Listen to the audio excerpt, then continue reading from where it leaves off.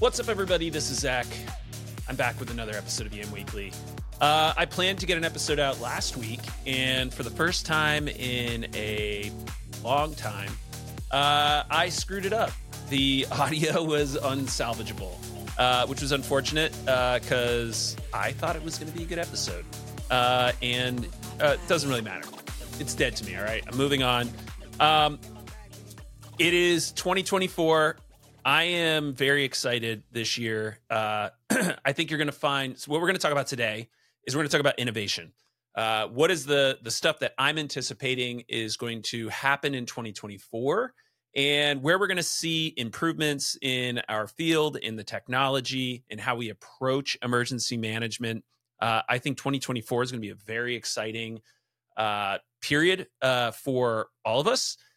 For us at the Readiness Lab specifically, we have a lot of really, really cool stuff that we're going to be doing in this year. We've got some new people that we'll be introducing in the near future. 2024 is great. We're off to a great start. I'm feeling good. We've already had disasters in my neck of the woods. We had a really significant wind event a couple days ago, which also prolonged getting an episode out. Just the weather around here, and I know everyone's probably saying the same thing, has been pretty wild and pretty extreme. Vermont's been impacted by one major flood event, one that was like pretty significant, not quite as bad as the one we had over the summer back in July, but still pretty substantial. And this occurred in December, mid-December.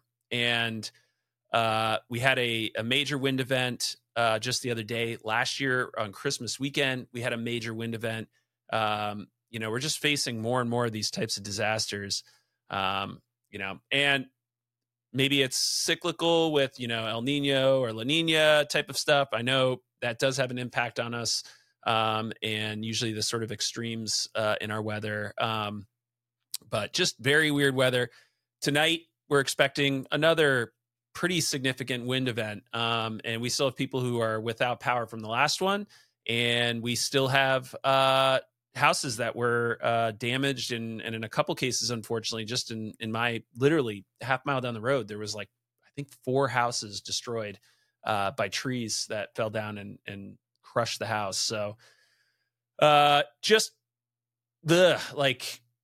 a really good, 2024 is going to be awesome, but I also know our job is getting more and more crucial and important. And it seems like the data shows disasters are more common. So I think all of us, as we go into this year, need to sort of reflect on how we've done things, how we plan to do things, and really push to do better. So when I started emergency management, over 10 years ago now, really, I think it's almost 15 years. I did some volunteer stuff when I was in college with emergency management stuff. I thought, my vision of what will this field look like a decade from now, I thought we would be in a totally different world. We'd be doing things with more technology, more advancement. ICS would shift around. We would have different ways to approach things. I remember reading Stanley McChrystal's book, Team of Teams, and just thinking why are we not using that decentralized, problem-solving approach to disasters instead of the very slow, bureaucratic, hierarchical, superstructured, fairly centralized approach of how we've done emergency management for a long time. But here we are, and it kind of doesn't really feel like we've moved the needle as much as I'd hoped to. So, but last year, I feel like we had just a insane amount of growth, especially in the last 6 months where AI came out of nowhere, and just changed how we do stuff. And all sorts of other new stuff was coming out. So we're going to talk about that today. Real quick, let's go to our sponsors. We've got some new ones. Also, if you haven't checked out our subscription service, We have 2 audio TTXs on there. There's a third one that's going to be going up next week.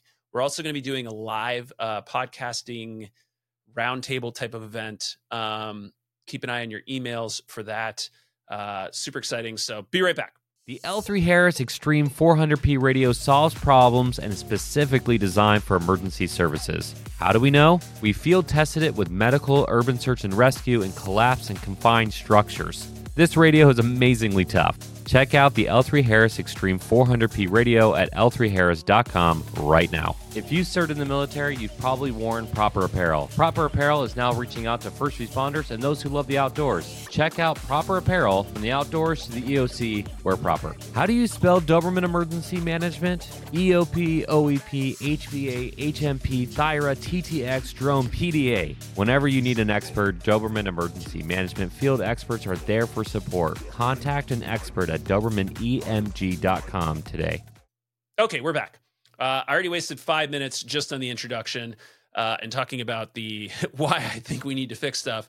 I'm really trying to keep my episodes faster. A, because editing them is kind of a pain in the butt. But 2, because I think I want to do more episodes versus really big ones. So I'm going to try to shoot for 30 minutes. But anyway, so let's start with 2024. What am I anticipating? AI is obviously, I am an AI evangelist. I have been using it for everything for the last, really since ChatGPT came out. It has helped me tremendously in my project management, my organization. I really like being able to basically just like have a stream of consciousness, just write down what I'm thinking and then say, hey, ChatGPT or Claude or, whatever version you're using, can you help me organize this into projects? And can you help me maybe build a schedule out of this? And can you maybe help me have some semblance of control over my life? It is a force multiplier. The other areas, so we built a couple GPTs that, again, if you're a subscriber, you get access to help with exercise design and to help with, building out your messaging for iPause and other mass notification systems.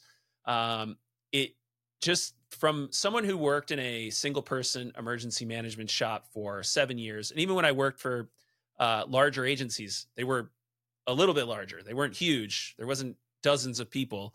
You have to wear a lot of hats.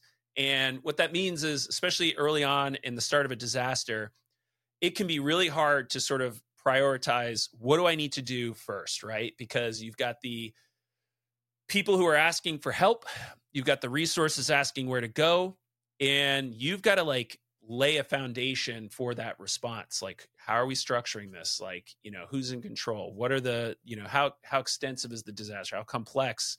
All these things that are hitting you all at the same time, and you're just trying to make sense of it. So that means you have this like lag from the incident to when you're actually starting to respond. That makes it really difficult. I think AI is going to cut that lag significantly down. Even things like I love checklists. I can build checklists into AI to keep me in check and ask the questions and then respond, if I'm give an answer that's outside of the normal spec, or it's, contingent on the event that we're in. And it's dynamic and it's thinking with me. Just being able to expedite your from left of boom into response in as short a period as possible. I think you're going to see that dramatically increase. I've already seen some public safety agencies or software integrating AI in different ways. Interestingly, there's some hesitation I've noticed from some companies about using it or even putting it in their system. And it is a newer tech, but it's pretty mature at this point. And being able to build your own custom GPTs or using either ChatGPT or another LLM or natural language processing model type thing, and using your data for that, so that it's not pulling from all the data, it's pulling from your stuff. Like, that's not hard anymore. It's actually quite achievable. I mean, anyone can basically build their own GPT through the through ChatGPT now with their builder. And a large company, especially a tech company, should be able to tap into the API pretty quickly to start to take advantage of it. So anyways, AI, I know I talk about it all the time. I don't want to beat a dead horse, but I think this in next year, you're going to see leaps and bounds of improvement in both the AI and how we're using it in emergency management. Again, if you're not doing this, you're not going to get replaced by AI. But if you are not tapped into this, you're going to be replaced by someone who is. And so everyone, I don't care how much of a Luddite you are, you got to get, we have got to move beyond, the pen and paper method. And I know, okay, power outage, comm outage, technology can fail us. It's just not really true anymore. Even the state of Vermont, I remember growing up, we used to have power outages all the time. Green Mountain Power is like trying to build these, intelligent like microgrids throughout the state and build resilience. We haven't lost power even in the windstorm. We had a gust of at least 75 miles an hour. I think it was higher than that, but the closest weather station is at the Franklin County Airport, which is pretty far away. I know my patio furniture literally disappeared, just vaporized, gone. My playset got blown to smithereens, which sucks. My kids still use that quite a bit. And now it's just in shards in our yard. But we didn't lose power. We didn't lose internet. I was talking to my neighbors. I was talking, to the fire chief and stuff. There was all sorts of cool, like even day before, like coordinating ahead of time. We can rely on this technology now. It's flexible. It's resilient. So take advantage of it, lean into it. More technology, I think software, the sort of critical information systems that we've relied on, have felt pretty archaic and old and outdated. I think you're going to start to see, quite a few evolutions in that. Because there's more ways to respond to disasters now, right? You're not sort of stuck in the early days of like, this is the path, right? There's more systems out there. There are companies who are really trying to take advantage of, technology and try to make managing it through technology more approachable and easier. Veoci, I just saw, I think they are 10 years old, 15 years old. I remember when that came out and it was just so different and so flexible. Noggin, that's what we used when I was at the university. Again, like almost like a sandbox approach. And they did a fairly big refresh a few years ago. But even companies that like anyone who's used it, Everbridge was looking a bit dated. And now they're moving into Everbridge 360, trying to take all of their different components and sort of build it into a single system and really set up the single pane of glass. I really liked Visual Command Center as an approach. If you use Everbridge, you sort of get a taste of that with the universe now, but the VCC, if you tap into it, you get intelligence, you can run your incidents through there. It's all sort of map-based. And I think 360, if I understand it correctly, will be taking advantage of that. So you'll have your messaging, your incident management, all sort of on one platform. And I think their goal is to pull in all of their different platforms into that.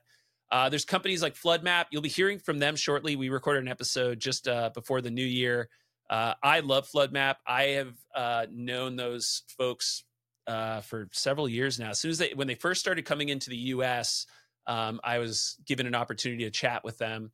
And they are doing just amazing stuff when it comes to flood mapping and prediction, forecasting floods, tracking floods as they happen very accurately using lots of different technology, high resolution, highly accurate.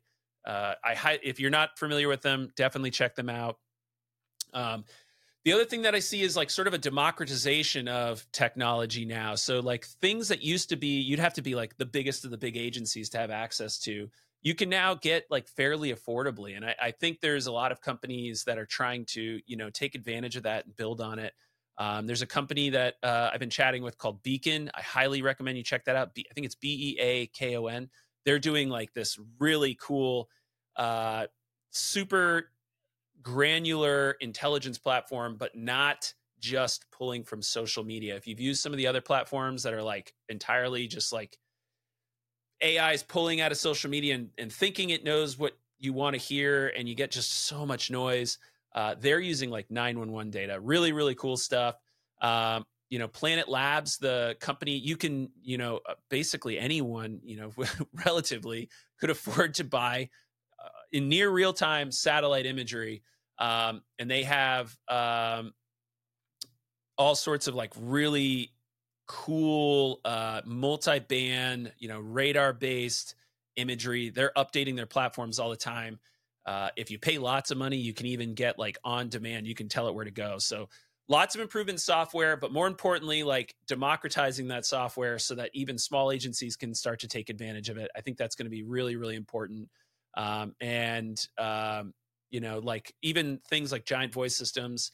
I used a portable giant voice system the other day. Not the other day. This was like months ago. But anyways, I could lie. You wouldn't know. But it was months ago. I'll be honest.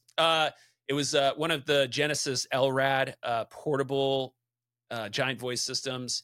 Just that technology. Like, I know it sounds like silly, but overhead sirens and loudspeakers have gotten much better. And you can reach much larger portions of your population with I like the giant voice system because it doesn't, let's say we do lose all the technology, right? Being able to pick up a microphone and very loudly tell your community what's happening and what you need them to do, still super important. So, all right, moving on next, emergency management practices. I think we're finally on the cusp of breaking the old, rigid, and sort of ancient emergency management stuff we've done forever. I've noticed, especially since CPG 101 basically said, hey, it's okay. I know FEMA, they'll say you can do ICS in any way that you want. But of course, most of us default to the good old fashioned ICS that we've known for decades. When CPG 101 said, hey, mission support model, this is actually a pretty cool approach to this, and it's a little bit more flexible. I've seen a ton of agencies move towards that. And even since that move, now I've seen agencies sort of saying like, well, okay, if that worked really well, like maybe there's ways for us to operate and do things in a way that is more effective and less rigid than ICS, right? With the newer technology and with all of us sort of working in a decentralized, physically disparate, way, of course, through remote work and just the ability to run everything off of a smart device, I think you're going to see emergency management really start to innovate in how we're doing it, and being more flexible and resilient, and leveraging technology to make us more effective. It's happening. I think it's going to happen even more. We have the next generation of emergency managers is fully in here. They were born into technology. The internet, they'd never known a time when there was no internet. I knew a period of several years where, there was no such thing as the internet and I didn't have access to it. So I'm like the bridging the gap of this. I can't wait till the next gen comes in here and just blows up, even what we've done. So I'm super excited for that. And you'll see, we have some stuff that we're kind of trying to pitch and propose in this area. And if you're interested in this, please reach out to us. We'd love to find more partners to just break the system. Training and exercising. This has been a particular area of interest for us, and for me. As far back as I have done emergency management, I really made an effort to do training and exercising differently because I am an easily distractible and bored individual. And so anytime I ran an exercise and anytime I ran training, I always had sound effects, I had video, I had humor. I wanted it to be immersive. I wanted it to be engaging. My presentation style, I really tried to use pictures and moving images and stuff versus lots of words. Death by PowerPoint, kill it. I'm done. I want the death of death by PowerPoint. I know that there's limitations, but we're really getting to the point now where there is a lot of really fun and exciting ways to get trained. And I think I posted this a couple weeks ago, but gamifying emergency management. I have been working on a whole bunch of different approaches to this. One of our friends, Anthony Escato, sent something the other day. They had a board game that they're playing. This is for NISM, doing a cybersecurity incident. And let me call out her name. Let's see. Victoria Kluge, who works for, I might be saying her name. She works for City of Atlanta as an exercise. I think she's maybe the exercise manager, but she posted this really cool thing that they were doing using, I think it was like a Dungeons and Dragons approach to emergency. Yes, there it is. So you should look her up. But basically they created, it's called Rolling for Resilience. And they built like a Dungeons and Dragons approach to emergency management, which I think is awesome. Oh my gosh, I'm going to forget her last name. Tyga Christie, who, she did this presentation last year at the Vermont Preparedness Conference. And it was about how when she was in Portland, they had used a performance, it wasn't really like a play. It was pretty interactive, but they ran through basically if the Cascadia, earthquake occurs, and Portland, Oregon is highly susceptible to earthquake damage. It's essentially like an island. There's bridges all around the city, and you can look at the reports of what will happen when that eventually does occur. And they were trying to communicate to people, like, you need to be prepared. You need to think about this. And, that's hard for a lot of folks, because if you live in an environment where, you feel safe and, you're kind of complacent because you're just comfortable, you can't even begin to imagine how bad it can be. And so they're like, well, how do we maybe convey this in a way that is approachable and understandable? So they made a play to basically run an exercise. That's essentially what they were doing, was running an exercise for the community. And they would talk about the event. They used all real world landmarks for their city. So, they're like, oh man, this road is blocked. There was a building that came down. The hospital is overrun. We can't even get to the hospital. We have people who are hurt, and, we need to figure out, how do we get them to help? Or can we do this ourselves? And they immersed people. It was like they were talking to a public forum. The earthquake happens and you get your community together and you're all just trying to work through it. So during the performance, like, people are getting up in the audience and performing and saying, well, I just went down there, like, the road's closed and there's power lines down, and there's dead bodies in the road and stuff. So I think there's a lot of people who are really pushing the envelope in this area. Again, I'm a tech geek, so I tend to put a lot of weight on technology, but the Dungeons and Dragons, all you need is essentially, someone who knows how to play it, some dice to, roll and, have a good time and work through it. I think moving away from the big, huge, extravagant events as well. So one thing that we're kind of trying to bridge the gap in is you come into emergency management training. There's a ton of introductory training, and then there's this just giant void between that and then like the executive and advanced level training. And so for a lot of folks, they're not able to stay competent or proficient in their skills because there's not a lot to offer once you do. You can do the EMI courses and, sure, TEKS and some of the others, but there's a point where you're kind of like, well, it feels like it's either rehashing stuff I've already done, which is fine, or it's just like, this is boring and I've done this before. And yeah, I'll go through it again because I do want to stay up to date and keep my muscles flexed on this, but you atrophy and you become weaker as an emergency manager. So again, we're trying to find ways to solve this through like our little audio tabletop exercises that we've started to release on the subscription. There's a new one coming out about cyber. And then, stuff that you can do in your own time and with smaller teams. I think that's something that, we should be working towards, having the huge exercises. You got to do those every once in a while. So you bring everyone together and see how it all works. But those take months, years to prepare for. Some of the best training I've done in the state and the best exercising is our CATX, catastrophic exercises, or the MOBEXs with the guard. But, those are every 3-4 years. They're really expensive. And the truth is, when the exercise gets that big, you have a very small role in this. Back to emergency management practices. I want to foot stomp this too. Get out from behind your desk. Okay. Stop waiting for the big one to try your skills. There are structure fires every day in your communities. There are infrastructure failures. You can do a lot of different stuff to help out in those smaller incidences that translate into the big ones.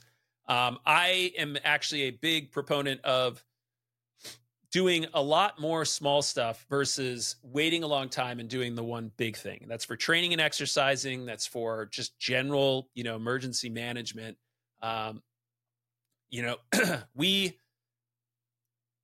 It's like building, right? Like if you're getting into woodworking, I've probably used this analogy before.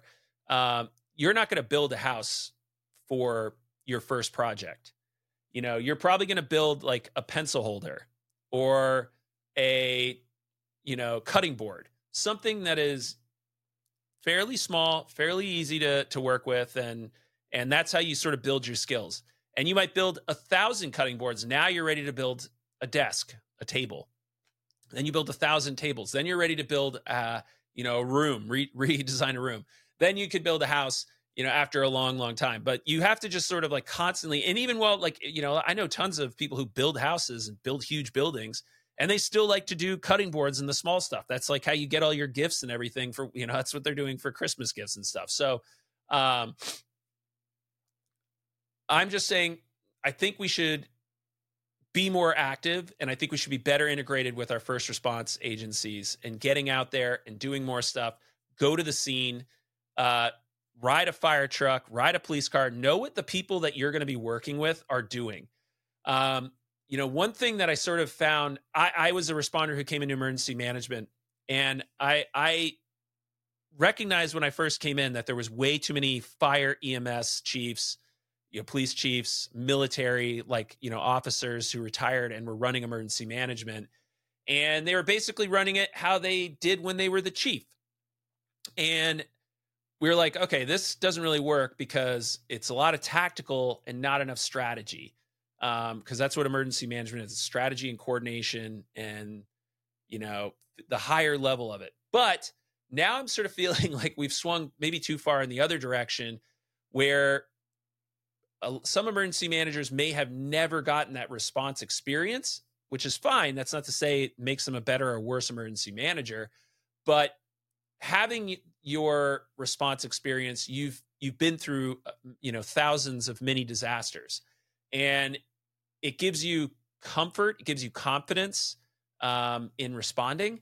And I think we need to find some sort of middle ground now to make sure that our emergency managers understand, the resources that they're, potentially assigning and sending, as well as the language and working with them. Plus, it builds a better relationship, right? When we're all in the trenches and we're suffering together, that builds stronger bonds. So we're going to have someone on, I think, next week from NYSEM. He's a city interagency coordinator. I basically have built my approach to emergency management off of NYSEM's, New York City Emergency Management's city interagency model, because I have always worked in small or single person shops. So I could stand up an EOC, but it's just going to be me sitting in a room. So many, many times I would go to the scene and set up with the unified command or adjacent to them, and they would offload all of the other stuff that they don't need to do onto me, the non-tactical stuff, and the, helping them plan for multiple operating periods or resource management. Let them deal with actual life-saving activities. A chief having to come up with, I got to come up with, mass care because this apartment building evacuated a bunch of people. I need to make notifications to the community. I need to call the state watch officer. I got to do all this stuff, versus like, oh yeah, I still have people inside this burning building putting the fire out, and it looks like the building maybe is doing some funky stuff. So I don't want it to fall and hurt my folks. You can do that. It is totally okay for you to be on scene. I'm going to say it. I had a cruiser when I was the university emergency manager, and I responded on scene to law enforcement incidents, to facilities incidents where we had, infrastructure failures. I was supporting the communities around me. I was supporting the other colleges in the area that didn't have the same resources that I did. And it made me a better emergency manager. It also meant I had a very deep bench of people that I could call on when I needed help. So get out there, do the job. Let's change how we're doing stuff. All right. Finally, communication systems. The number one AAR bullet, I can't talk. First off, guys, see this radio? This is how it's supposed to be held. If you're holding it like this or like this, it's not going to work. Antenna up, propagates out this way, radiates, I think technically is the term. And this is how it's supposed to work. But using this as a model as well. This is the XL200 from L3 Harris. I love this radio. They have another one that's one size bigger, the XL400, which is NFPA certified. We got to burn one at a training, and we threw it in the water, and like we're calling it, it was really cool. And you could just beat the ever living snot out of it. And L3 Harris let us do that, which I think is the most fun thing ever. I love just beating the absolute snot out of technology. But this is like what future radios are. It's got VHF, UHF, 700, 800, LTE, Wi-Fi, all in one device. And this one's like, it's affordable. Like I've had other multi-band radios where, you end up basically blowing your entire budget on one radio. But this is again, another full force multiplier. You as an emergency manager, in a large incident where tons and tons of people show up, maybe you'll have enough people with enough radios that you can make interagency communication work. But for a lot of emergency managers, you are it. So being able to talk over multiple bands, using potentially a Wi-Fi or LTE, cell service to communicate with a push to talk is hugely valuable. And it's no longer like for the upper tier agencies, really any agency could afford at least a couple of these and not break the budget. But now you have like Starlink is starting to be built into cell phones. The SOS on your iPhone connects to a satellite. I know there was a whole bunch of news that came out, I think yesterday or the day before, about texting over Starlink on cell phones. We're not going to be too far behind before voice, push to talk, and data over satellites. So you'll never be disconnected. Even the regular huge Starlink systems, our state urban search and rescue team just got their Starlink system. We also got two of the I think they're called comm runners. It's the pod runner basically set up, but it's got FirstNet, and I think one of them has a Starlink antenna on it as well. This is stuff that used to take a FEMA MERS truck to accomplish, and now you can just basically pack it into the back of an SUV or carry it right on your hip. I mean, I doubt it's going to be much longer before these have satellite access as well. And these are computer based. So like as you're, moving towards, what the next step is, software based radios can be upgraded and changed. So it's not like before where like if your radio was outdated, it was dead. Firmware updates might be able to add all sorts of new features to this. So really, really cool. And the other thing that I think is going to come with this is a huge push for more sensors everywhere. Internet of Things, if you're not familiar with it, basically you can take sensors, put them in the little tiny, either a platform that already exists, like a cell phone, or use like Raspberry Pi or their own, proprietary, chipset and board, and build a sensor that you can put anywhere, especially now if you have Starlink and you could transmit data. FloodMap talked about how they use, agencies can go out and buy these sensors that you can put along, areas that are not covered by the national data set of flood map sensors or flooding sensors.